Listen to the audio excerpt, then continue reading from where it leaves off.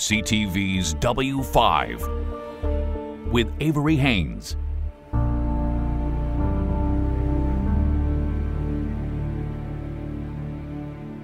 A staggering number of Canadians are dying because of medical errors. Every year, as many as 35,000 patients die in this country because of medical mistakes. In fact, it's the third leading cause of death behind cancer and cardiovascular complications. And as Sandy Rinaldo uncovers, the system of accountability most often favors the doctor over the patient.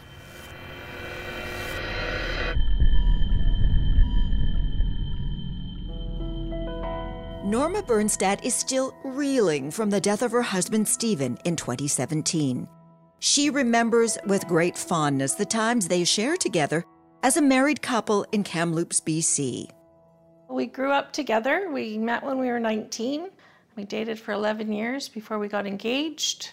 We were married for 23 years. That's amazing, you know, when something connects that way when you're so young. It was really good. Stephen was a healthy and active father of two when he was diagnosed with stomach cancer at age 51. It was September of 2016. Part of the treatment plan, surgery. He was never sick, like he never took a day off work, or he was just tired. So when you were given the diagnosis, stomach cancer, what was the anticipated outcome? The kind of surgery that Stephen had to have was to remove his stomach to get rid of the carcinoids. It was apparently a very common surgery to do. We were told that he would live a long, healthy life. Stephen was referred to Dr. Reuben James Bond, the chief of thoracic surgery at Surrey Memorial Hospital just outside Vancouver. The experienced medical professional would perform the surgery. When you went into the surgery that day, both you and Stephen were hopeful. He actually walked into the operating room, and so he just said, "Okay, see you later, love you." And I said, "Okay, see you later, love you too." And that was it. But every surgery comes with risks. Norma waited for the call from Dr. Bond that Stephen was in the clear. He phoned as I was heading back to the hospital, and he said everything went really well. He's heading to recovery. But when Norma got back to the hospital, accompanied by her brother-in-law, the situation was anything but good. Dr. Bond had devastating news. We were sitting in the waiting room, the two of us, and he said, "Things are not looking well. He's in with a team right now working with him." And I was like, "What are you talking about? You just said he was fine." Then what happened next? About an hour and 40 minutes later, Dr. Bond came through again and told myself and my brother-in-law that he was very sorry that Stephen didn't make it, that he'd had a heart attack, and he was gone. Norma was grief-stricken and confused. The surgery was explained to her as routine. Something didn't sit right. Then, out of the blue, Norma received an anonymous tip. Someone called and suggested she investigate further, ask more questions. Norma requested an independent autopsy, which listed the cause of death as acute intraperitoneal hemorrhage due to vascular injury complicating laparoscopic gastrectomy, meaning a bleed into the belly due to injury to a blood vessel. It took 7 months to come back, and it said the cause of death was a hemorrhage from a laceration from laparoscopic surgery. Wow, so that was your first realization that this was not a heart attack. Correct. Norma blames Dr. Bond for Stephen's death, believing he was the lead surgeon in the operating room. Just my opinion of it, that if he was in the room when it happened, so I think that when you hemorrhage, the doctor would know that you're hemorrhaging. Dr. Rob Robson has dedicated his life to advocating for patient safety. 1 out of 13 in Canada, adults going into an acute care hospital will experience an adverse event with serious harm. And roughly 1 out of 100 will experience an adverse event with death. Dr. Robson is a primary care physician in Hamilton, Ontario.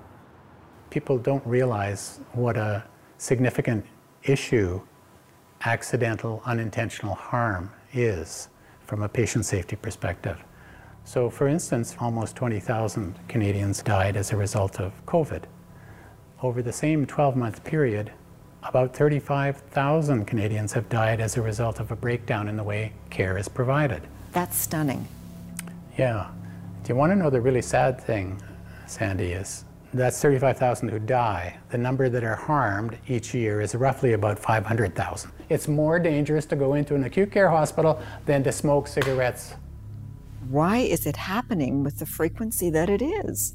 It's happening because the way we deliver health care has become so complex, and it requires the integration of so many different factors that unintentional harm is the basically inevitable result of it.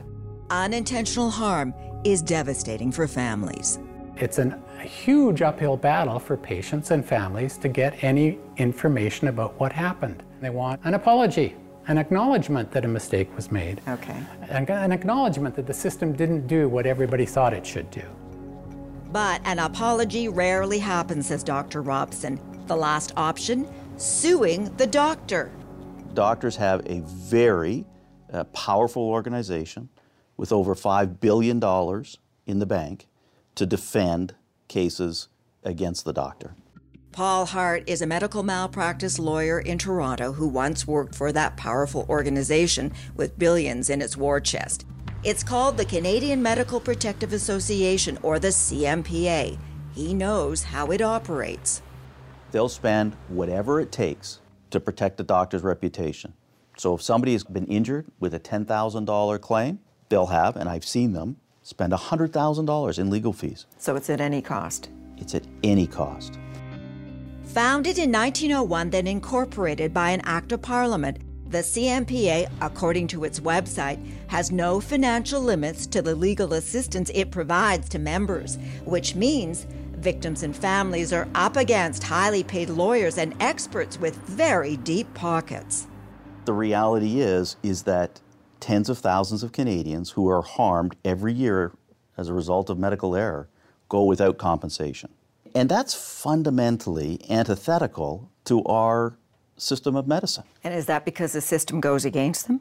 It's because the system is set up to value a doctor's reputation above compensation to an injured patient. Paul Hart says the numbers support this. Over a 10-year period, approximately 75% of Canadians lose their claim when cases go to trial. Right or wrong, doctors who have made an error escape accountability. What's also not widely known is that doctors pay fees to be members of the CMPA. They are then reimbursed by the province, sometimes up to 90%, as in the case of Nova Scotia, which means taxpayers at the end of the day are footing the bill. So what you're saying is the doctors have an organization on their side that's paid for by the taxpayer. That's correct. Sounds ominous, especially since cases can drag on for years. I need to tell Stephen's story. People need to know that he didn't deserve this and that Dr. Bond did something wrong. Norma is suing the doctor for damages, claiming Stephen's death was likely caused by the defendant's surgical error and that he misinformed the family as to the actual cause of death. He made a mistake and that he nicked him and he bled to death. The fact that there's a multi-billion-dollar legal defense fund out there that is paid by taxpayers, what does that say to you? It's very unfair. This didn't happen and me think immediately, oh, there's a lawsuit, I can make some money. That wasn't what I was after. It's still not what I'm after. I think somebody needs to be accountable for my husband's death. Coming up. It's my money, it's your money. We should be benefiting from it. Doctors shielded by a well-funded legal powerhouse. The goal for us is to actually not go to court and not get into trial. When W5 continues.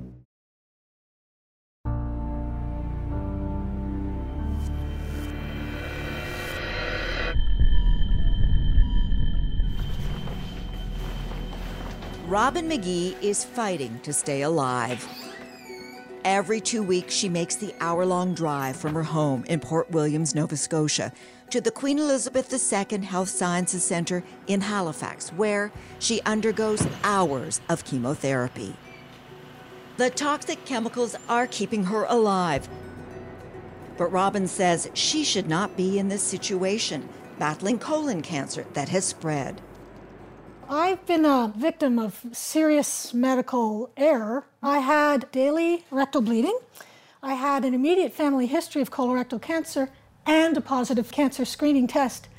I saw 4 doctors, 3 general physicians and a surgeon, all of whom dismissed or belittled my presentation. I don't even know how to react to that because, you know, one doctor, a second doctor, a third, a fourth. Each of those doctors had the firm belief that people under the age of 50 cannot get colorectal cancer, which of course is nonsense. But they were practicing in accordance with the screening guidelines, which are intended for asymptomatic patients. So it says endoscopy starts at 50. McGee is under 50, so no scope for her. How did you finally get the right diagnosis, which at this point was a pretty serious diagnosis? That's right. It took me 6 months of lobbying, which then revealed the malignancy, and it involved itself in various organs and had moved into an inoperable location. So what I say about this is I say doctors 1 to 4 built my coffin because my surgeon told me, had I been able to get you when you were 2 centimeters, I could have saved your life, but now that ship has sailed.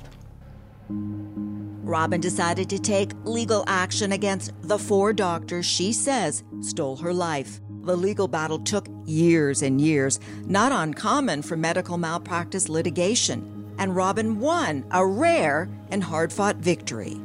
Even with an open and shut case like mine, they held on for 7 years. They wanted me to die in the 7 years, which I refused to do. I insisted on holding the doctors in my case to account. So you spent 7 years of your life going after the doctors. Correct. It was the Canadian Medical Protective Association, the CMPA, that paid for the legal defense of the doctors and eventually Robin's settlement. Someone called it a dirty little secret that most taxpayers don't know anything about. There's no question that taxpayers don't know about it. Paul Hart is a medical malpractice lawyer in Toronto who once worked for the CMPA. Now he represents victims. So on average, for a medical malpractice case, it's probably 5 to 6 years. But I can tell you that I've personally been involved in a case that was over 10 years. Wow. There's a trial that went to court last spring where the case had been going on for 15 years. With more than $5 billion in the bank, the CMPA has the financial means to support and let the cases drag on and on. It's a bit of a David and Goliath scenario, wouldn't you say?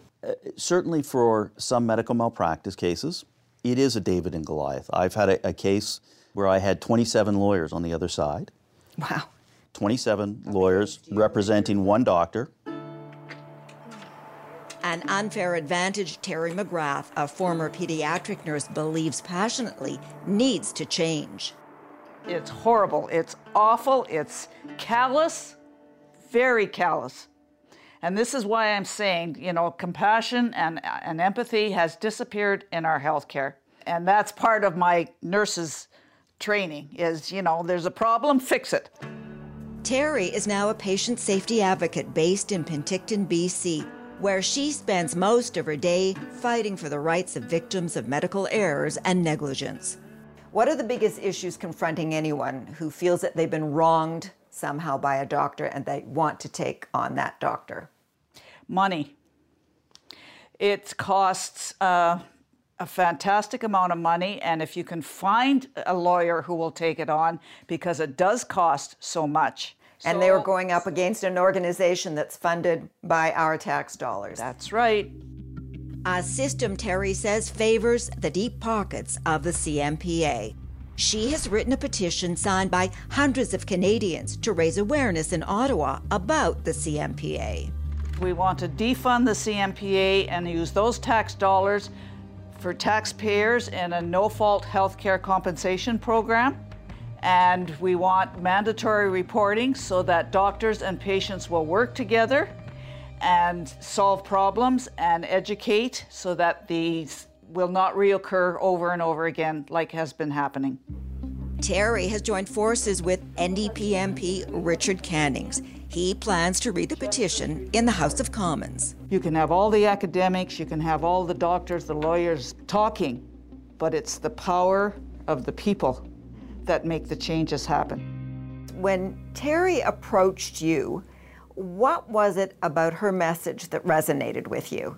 The fact that we have created this association that has a $5+ billion war chest to fight court cases against Canadians who've had medical errors happen to them. And I think that's where the real unfairness of it lies. So do you think that the system is rigged against patients who experience medical trauma, medical harm? I think in many ways it is. How important is it for you to be the voice of this campaign? It's very much important for me to be her voice in Ottawa, and she is representing thousands of people across Canada who have faced these problems. Terry took her campaign to Ottawa when her petition was read in the House of Commons. She hired this truck to drive around the nation's capital with this message: defund the CMPA. Presenting petitions, the Honourable Member for South Okanagan, West Kootenay. I'm pleased to table petition E2890 today, signed by citizens across Canada. They therefore ask that government conduct a forensic examination of the CMPA and that the government defund the CMPA and repeal the act that incorporated the CMPA. Now it's up to the federal government to respond. How likely is it that anything would come out of this petition? Well, in my experience, it's unlikely the government's going to do something, but it will be another message to the government that Canadians are concerned about this, that it is unfair, that we need a better system. We're the only country in the world with this kind of association. And former nurse Terry McGrath is dedicated to her crusade to defund the CMPA. I want our tax dollars to be used for us because it's my money, it's your money. We should be benefiting from it.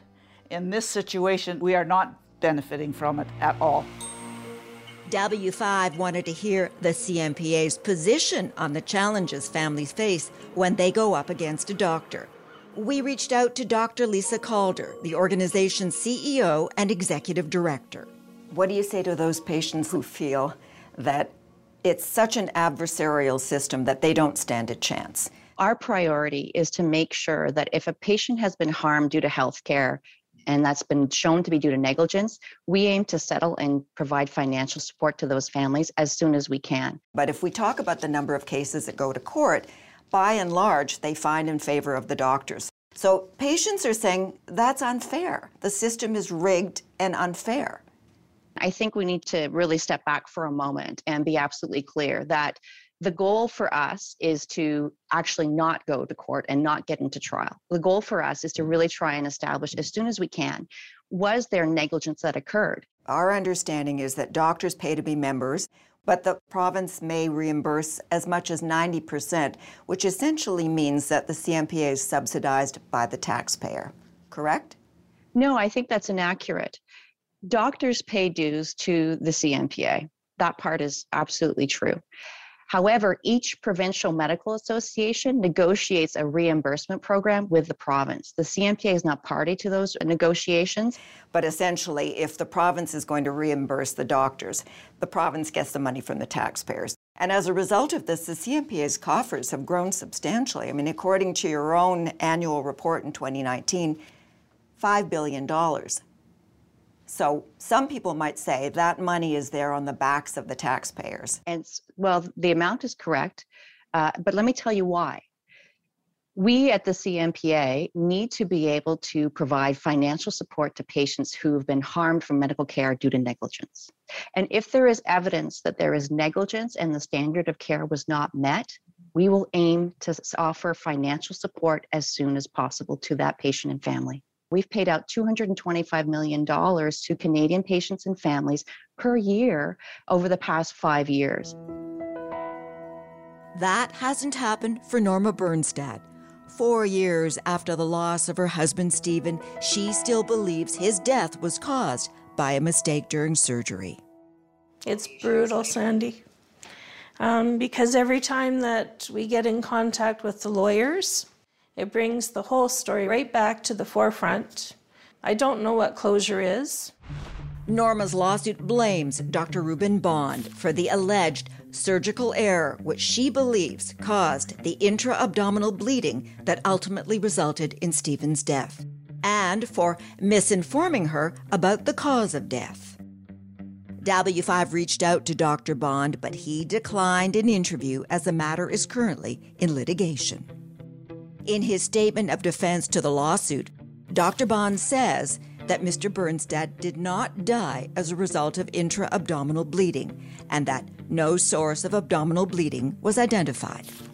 He also denied that he was negligent and that he intentionally misinformed the Bernstads, as they claimed.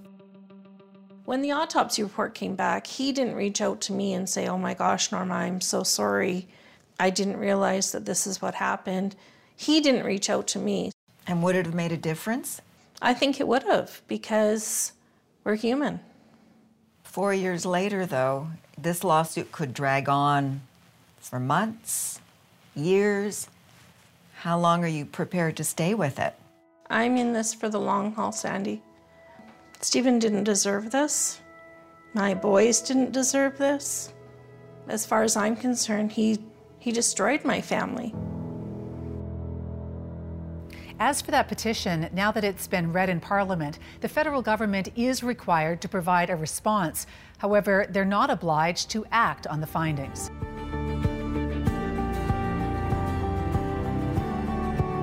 You've been listening to CTV's W5 with Avery Haines.